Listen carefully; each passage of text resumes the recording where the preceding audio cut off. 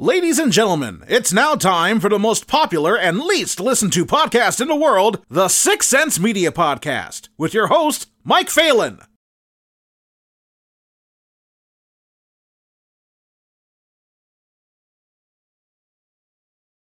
I just watched Welcome to the Men's Group yesterday morning.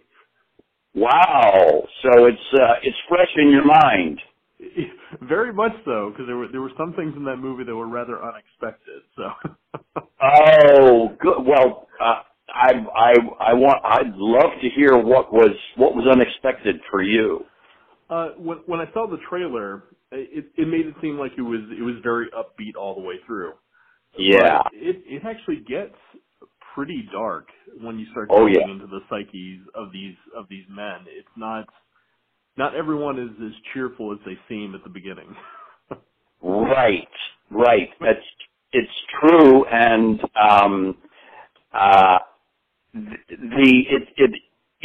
it gets lightened up from time to time with some comic moments, but it does. I think it ends on a very sober note. Let's say I won't say dark, but I'll say a very sober note.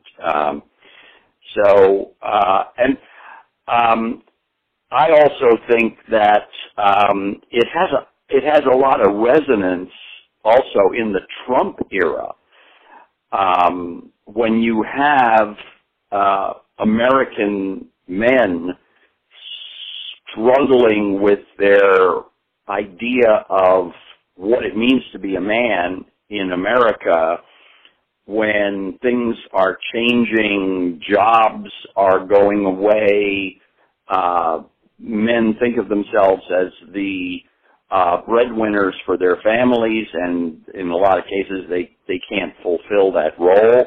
So that, I think, adds a darkness to it as well. It's definitely a very topical film. There's a lot about that resonated with me as a husband and a father that you don't see too often in any film.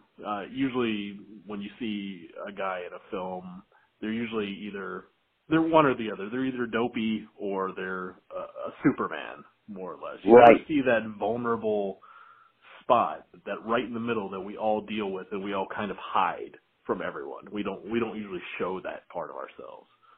Right. Yeah, I think that's a very good point. And you know, being a part of the film and living with the mindset of the film for many, many months, I forget that.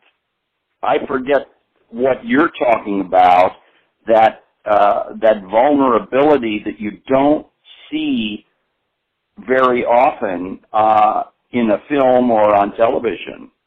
I think that's really a very good point. Your character seems to be the most kind of unaffected by the world. How was that to get into that kind of headspace? He kind of seems like he's kind of all right. He has a little bit during his little affirmation where his vulnerability shows through, but most of the time he's kind of like, I'm going to go along with this. This is cool. Yeah.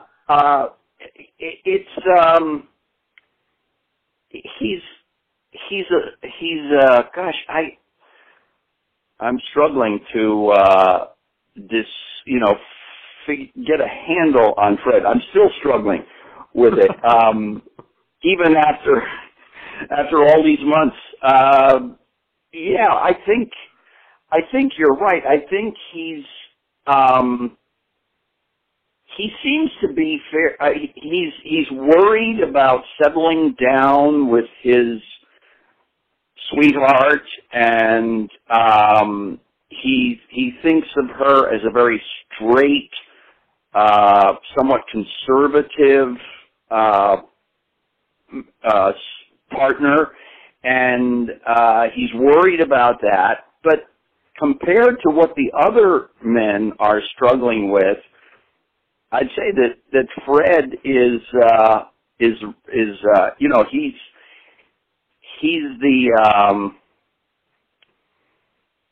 he's the one who is not struggling with issues that seem to either overwhelm him or make him very angry towards other members of the group, right? Mm-hmm.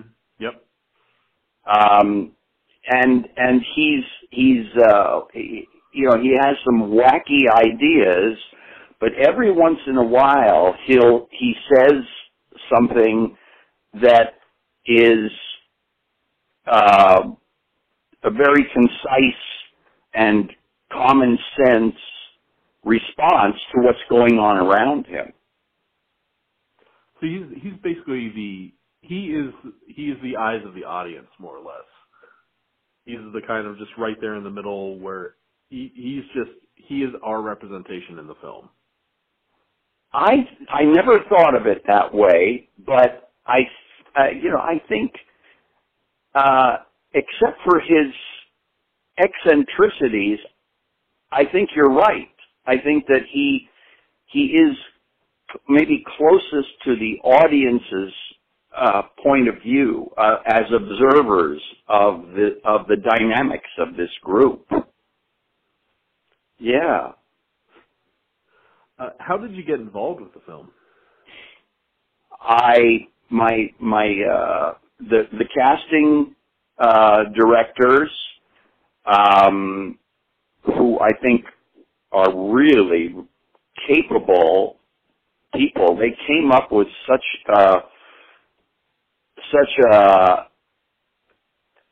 an intriguing array of men and women for this movie. Those casting directors put out a call, and my agency picked it up, and I went in to meet Joseph and Scott, and I read for them, and my first response to the script was a selfish response. I want to play this character. This guy is funny. He's out there.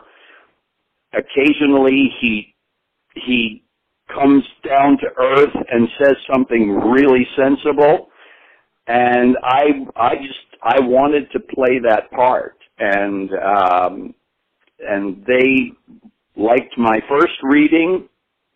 I can't remember if I did a callback or not, but they were thinking of me as they went about casting some of the larger roles. Mm-hmm. And finally, they offered me the part, and I was delighted to do it. When watching the film, when I would see you in the background of a shot, you would react in very subtle ways to what's going on.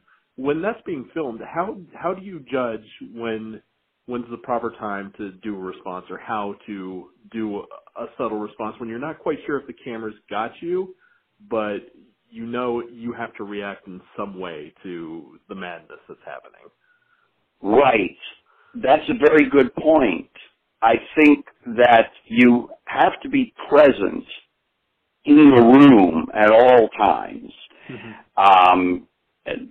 Whether you know for sure the camera's on you or you're not sure the camera's on you, you have to be engaged on some level.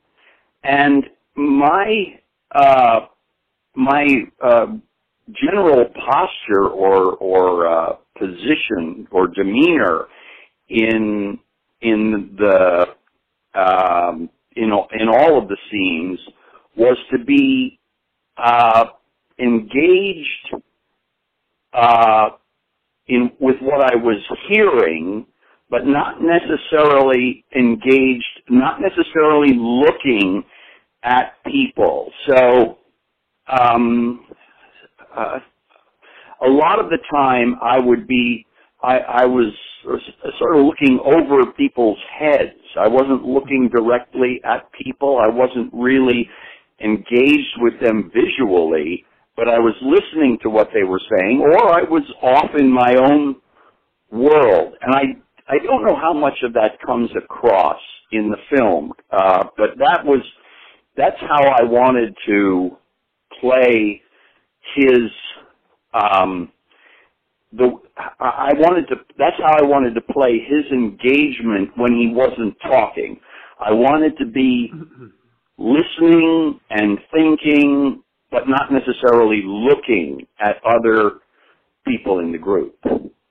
I noticed that in the very last scene when you're waiting to take the other character home after kind of pulling him out of his dark spot. You're just kind of looking up at the ceiling and just kind of just visually taking in the new house.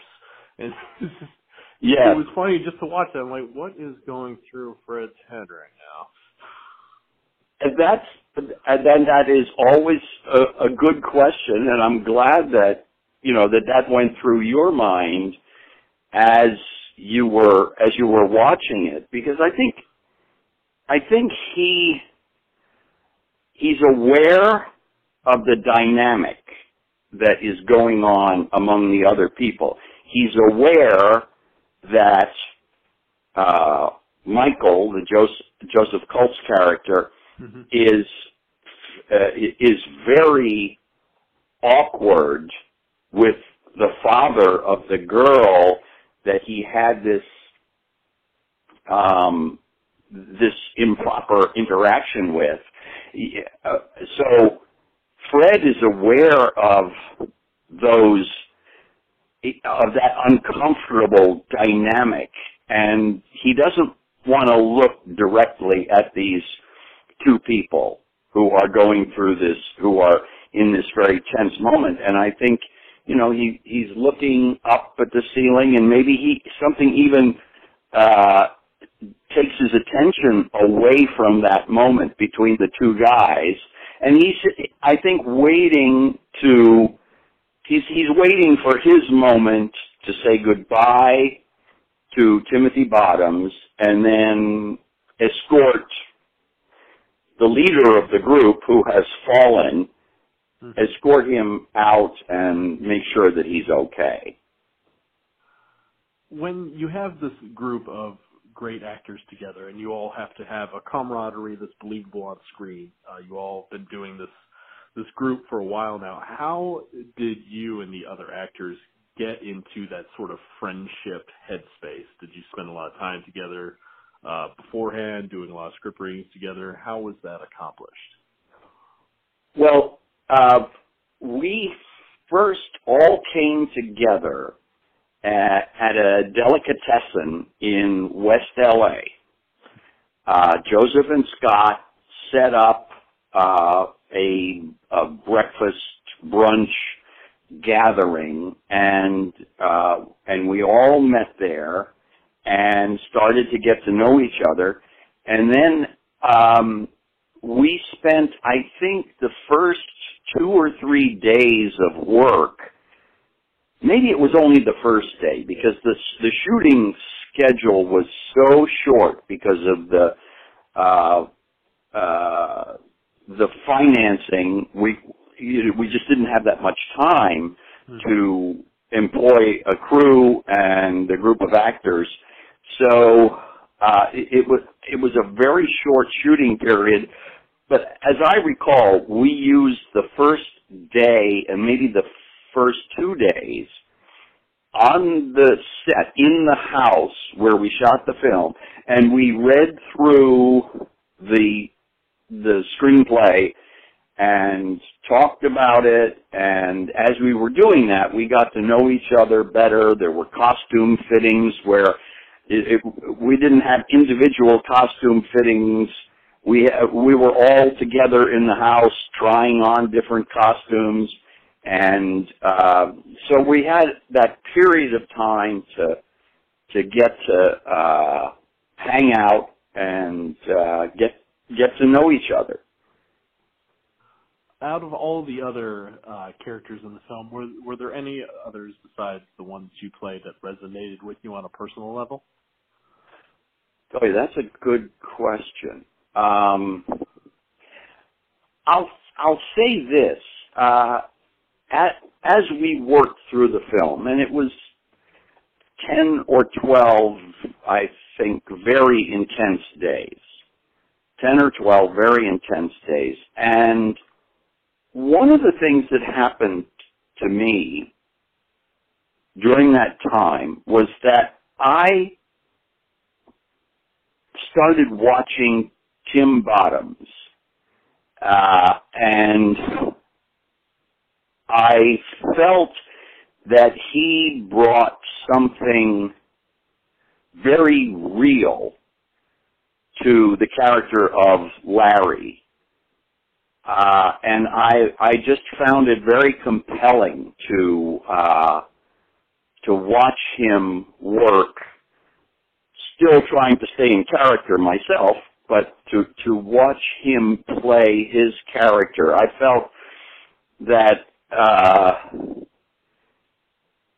Tim has a quality about him that compels me to watch him, and I assume that other people have a similar reaction to him. He has that quality that commands your attention, I think. And so I think for me, there was a connection and an empathy and an appreciation for the character of Larry, and also an admiration for what Tim Bottoms is able to do in front of a camera. I think he's had a lot of experience, and I think from his earliest days he's been the kind of actor who earns your attention. He earns the audience's attention. So that was a reaction that I had to one of the other characters, and I'm trying to think what else. I was entertained watching Phil Abrams perform. I can't remember his character's name, but I found it very entertaining to observe him and also Stephen Tobolowsky. Mm-hmm. So I was always intrigued with what Timothy Bottoms was doing, and I was also entertained by Phil Abrams and Steve Tobolowsky, and all the characters to some degree, but those three in particular. So it would be interesting for me to look at the film again and see if I was actually making a unique connection to any of those people. It was you always caught my eye whenever I would notice you in the background. So there's always something that you're doing that is pertinent to what's going on. So that's why those are the things that stuck in my mind. Because usually when an actor's in the background, you're not always catching what they're doing. But for some reason, whatever Fred was doing, it was just always like, what's he doing? He's doing something. Yeah. I gotta make a note of this. Oh, that's good. I'm really, really glad to hear that. That's good news for me, because I did try at all times to be alive and present and real in the given situation that we were enacting there. I have a question. Well, a question or an observation. Mm-hmm. I think that the film is really interesting, really compelling because of the subject matter, and I think it's very entertaining because of the way Scott Ben-Yashar, I think in particular, is able to turn gripping situations into comedy to make the situation real, but then to give it an honest, realistic, humorous twist. Mm-hmm. That, I think, is the great virtue of two virtues. One, the subject matter, and two, the humor. And I personally feel that the film would be really commercially viable and entertaining and informative if it were about 20 minutes shorter. I feel that it rewards the viewer for hanging in there for 2 hours and 15 or 20 minutes. There are rewards to be had, but I think that it would be even more effective if it were 20 minutes shorter. Maybe more, but let's say at least 20 minutes shorter. And I'm curious whether you have had that feeling as you were watching the film. Did you feel like, this is good, there's a lot of interesting material here, but it feels a little too long. Did you feel that way too? There weren't any areas that I thought where it felt like it was bloated, but I think there are some scenes that could be truncated where the point or whatever nuance needed to be there was established, and then maybe it lingered a little too long. Yeah. But I can't think of any performances that I would do away with in it. It would be the small things that add up over time. Cut a scene short by 10 seconds, or truncate a little bit of dialogue that maybe had a pause in it that was maybe too long. Yes. Maybe things like that, but nothing that would eradicate anyone's performance at all, because all the performances were great. But yeah, little things here and there that would take it down a little bit. Yeah. So like me, I watch screeners all the time, so I'm used to just sitting and just watching. But for the average person, probably just trim it down to maybe like a slim 2 hours, maybe 80, 85 minutes. Yes. If you like really wanted to go after that market, but you would lose so much. I think 2 hours is the golden point for a film like this. Okay. Yeah. I do think that makes sense. I think maybe if you cut like 20 or 25 minutes, which is what I was thinking of, you might actually start detracting from what makes the film worthwhile. Mm-hmm. It needs to be a very human film. I mean, you can't. It's not a slapstick comedy. It's not a situational comedy. It's a human story, and you have so many humans in there that tell a very specific story that relates to nearly every man in the country. Yeah, so you need all of that in there. There's just no way to get away with making it your typical Hollywood, throwaway picture. That wouldn't happen with this. It's too human. Yeah, I'm glad to hear you say that, because I've been wondering what we could have done, or what Scott and Joseph could have done to make the film a little more commercial, because it didn't attract a general audience. I think people who are already interested in the men's support group movement love the film. They're overjoyed to see something that they believe in being affirmed on the screen. But I'm not sure how you bring a general audience into that world. And you watch a lot of films, and you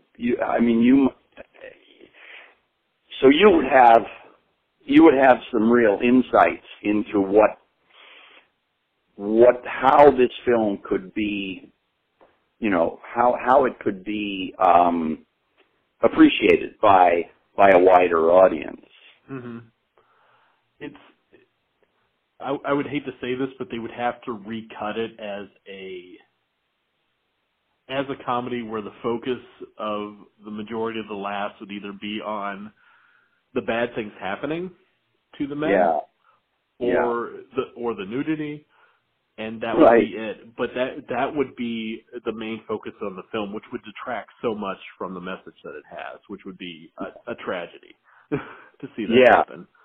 Well, I'm really glad to hear you say that, because it forces me to think a little more carefully about my reaction, and maybe I've seen the film too many times, but I think that your reaction is very thoughtful, and I want to learn more about it. I want to check in with Fanbolt and get a sense of how you approach other films that you are studying and that you're relating to. So so my question is, how do I get to your website? I could Google Fanbolt, but just go to fanbolt.com. Okay. Yeah, okay. I've been a writer for 21 years now. Wow.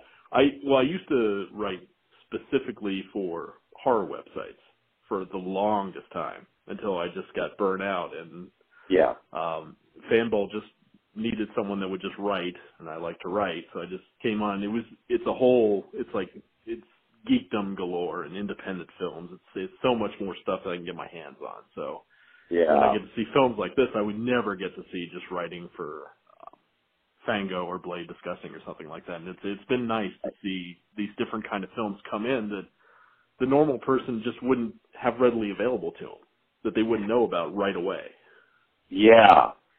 Well, that's good news.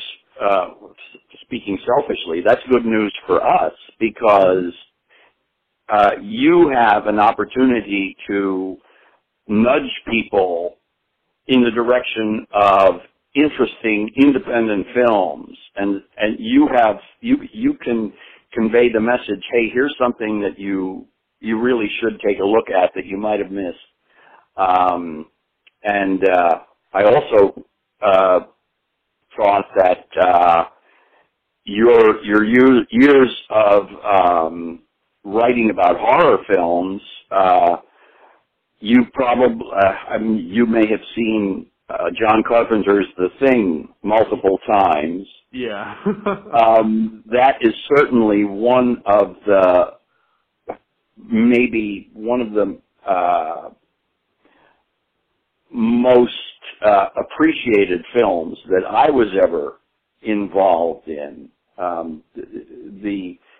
The audience for that film is very, how do you say, committed or very loyal, and younger people keep, other generations keep being introduced to the film and appreciating it, and it's very interesting to meet people who have who have had that experience and have become attached to that film.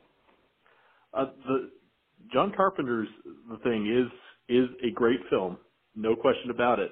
But my favorite film that you were in is actually Being There. Oh, yes. That is my all-time favorite Peter Sellers movie, hands down. And loving the book and loving the film, and then seeing your interactions with Peter Sellers as Chance was just, it was amazing. I can't imagine what it would be like to work side by side with that man, and possibly one of his greatest performances. And you have to be the straight man who just doesn't understand how this guy can go from being just a gardener to this national icon, which is almost I hate to say it, it's almost very relevant to today. You can have almost an idiot front and center and driving national policy. Oh, yes, yes. Well, and also I just want to say that was my third film with Hal Ashby. I did a small part in Bound for Glory, and then a somewhat larger part in Coming Home, and then finally Being There. And I just saw the documentary film about Hal Ashby. It's just called Hal, and I recommend it if you appreciated. He made 7 classic films in 9 years, including Shampoo, Harold and Maude, Last Detail, and one other that I'm blanking on. Shampoo, Last Detail, Harold and Maude. God, I'm missing one film there out of the 7 that he made, but I had a great admiration for Hal, and it's not very often in today's world that you get to work with one director on more than one film, and that was one of the I think that's those 3 films for me, and just working with that man and watching him in the editing room as he went through post-production on his films, that was one of the highlights of my life as an actor, working with Hal Ashby. And then I did 4 pictures with Costa Gavras, including Missing, which is probably the best known of the films that I did with him, with Jack Lemmon and Sissy Spacek. And that was another, the highlight of my career, is getting to work with those 2 directors on more than one film. So I recommend the documentary. It's hard for me to be objective about it, but I enjoyed it from beginning to end, and I recommend it to you. I'll definitely look it up. I mean, it's got to be an experience to work with a filmmaker that treats it as a craft, not just as directing, but as an actual craft of creating something and molding it and finessing it. You don't see that too much today. You see it more as a production, not as a personal endeavor, which I think is the difference between Spielberg of old and directors we're seeing now that just kind of churn out pictures. You don't really see that anymore. Yes, and one thing that you can appreciate as you watch the documentary about Hal is how fiercely he fought to make a film that he believed in. And what is interesting, and what I came away from the documentary thinking was, this was not just an artist with a big ego who was digging in his heels and demanding that the film has to be made my way or not at all. He actually had a feeling for the audience, I think, and more so than the executives and the money people that he was struggling with. He had his own vision, and it wasn't a vision that was so eccentric that it couldn't reach millions of people. So, and I think that's one thing that I came away from watching the documentary, that he fought fiercely to preserve his vision, but it was a vision that a general audience could connect with. He knew how to make an entertaining film that said something about the way human beings are and the way they live.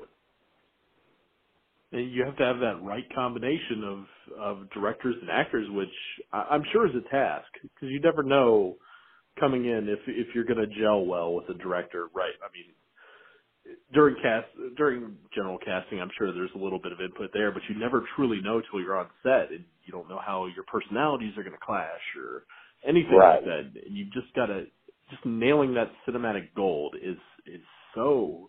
It's got to be so taxing. I mean, that's why I failed as an actor. I just can't do it. I can't be that guy to give a great performance. So I really envy you and envy people that get to make movies. I get to write about them, but you guys get to make them. Well, I love reading good criticism of films. I enjoy being sort of jogged and nudged to think more deeply about a film. So I think what you're doing is really important too, because somebody can read what you have to say about a film in 10 minutes, and they don't have to commit 2 hours and 15 minutes of viewing time unless what they get from you pushes them in that direction. So, I wish I could write. I think it's a very important skill. It's a very important form of communication. It's you can get burnt out on it really quick. I guess so. I guess there are professions that look glamorous or rewarding and fulfilling aren't necessarily, if you do it every day, every week for years, there's an occupational downside to it, I'm sure. I see that with actors too when I'm on set, and I see just like when there's like 20 takes of a scene, just the frustration that comes across those brows sometimes. Right. I wouldn't have the patience for it anymore with my age. It's just kind of like, just get it right. Yeah, exactly.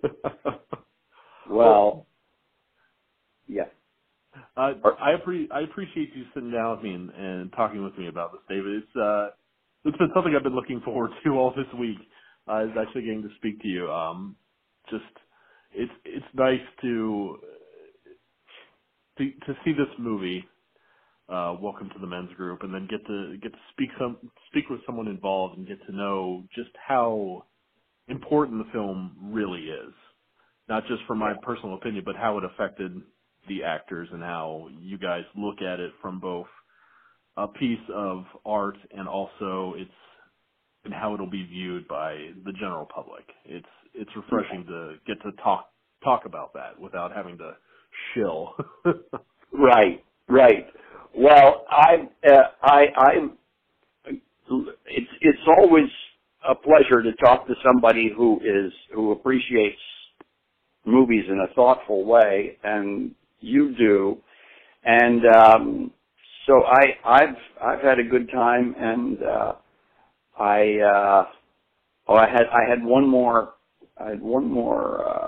thought. Oh yeah, I think the film, since the Brett Kavanaugh drama, and the Trumpian cadre, the seemingly mostly white American men who follow him and who feel that he speaks for them. That's like the other side of the coin of the film that we're talking about. Mm-hmm. And I think it may be more relevant today than it was 6 months ago or a year ago. So, well, anyway, I'm looking forward to checking into Fanbolt and looking for your writing. Now, did you say your last name is Phelan, Phelan? Phalin. Phalin. Okay, got it. Great. Well, good luck with your work, and if you connect with a large number of people out there, maybe they'll be turned on to watching the film. It's definitely got my seal of approval, and I'm going to make sure that comes through in the article that I'll write to go along with this interview. Right. I don't think anyone, if they have a chance to see it, should pass it up. It's definitely something that needs to be seen by a lot of guys out there that are kind of lost in between the different social movements that are going on, and our president are kind of stuck in the middle and not sure. They need a kind of affirmation, and I think this film will provide that for them. Yeah, I'm so glad to hear that. So maybe we'll talk again if I get another film out there. We'll check in again. I hope so. Thank you again, David, very much, and I wish you all the best, and I can't wait to see what else you have coming out for us. Okay. Thank you, Mike, and good luck with your work, too. All right. Thank you very much. You have a good one. You too. Take care. Thanks. Bye-bye. Bye-bye.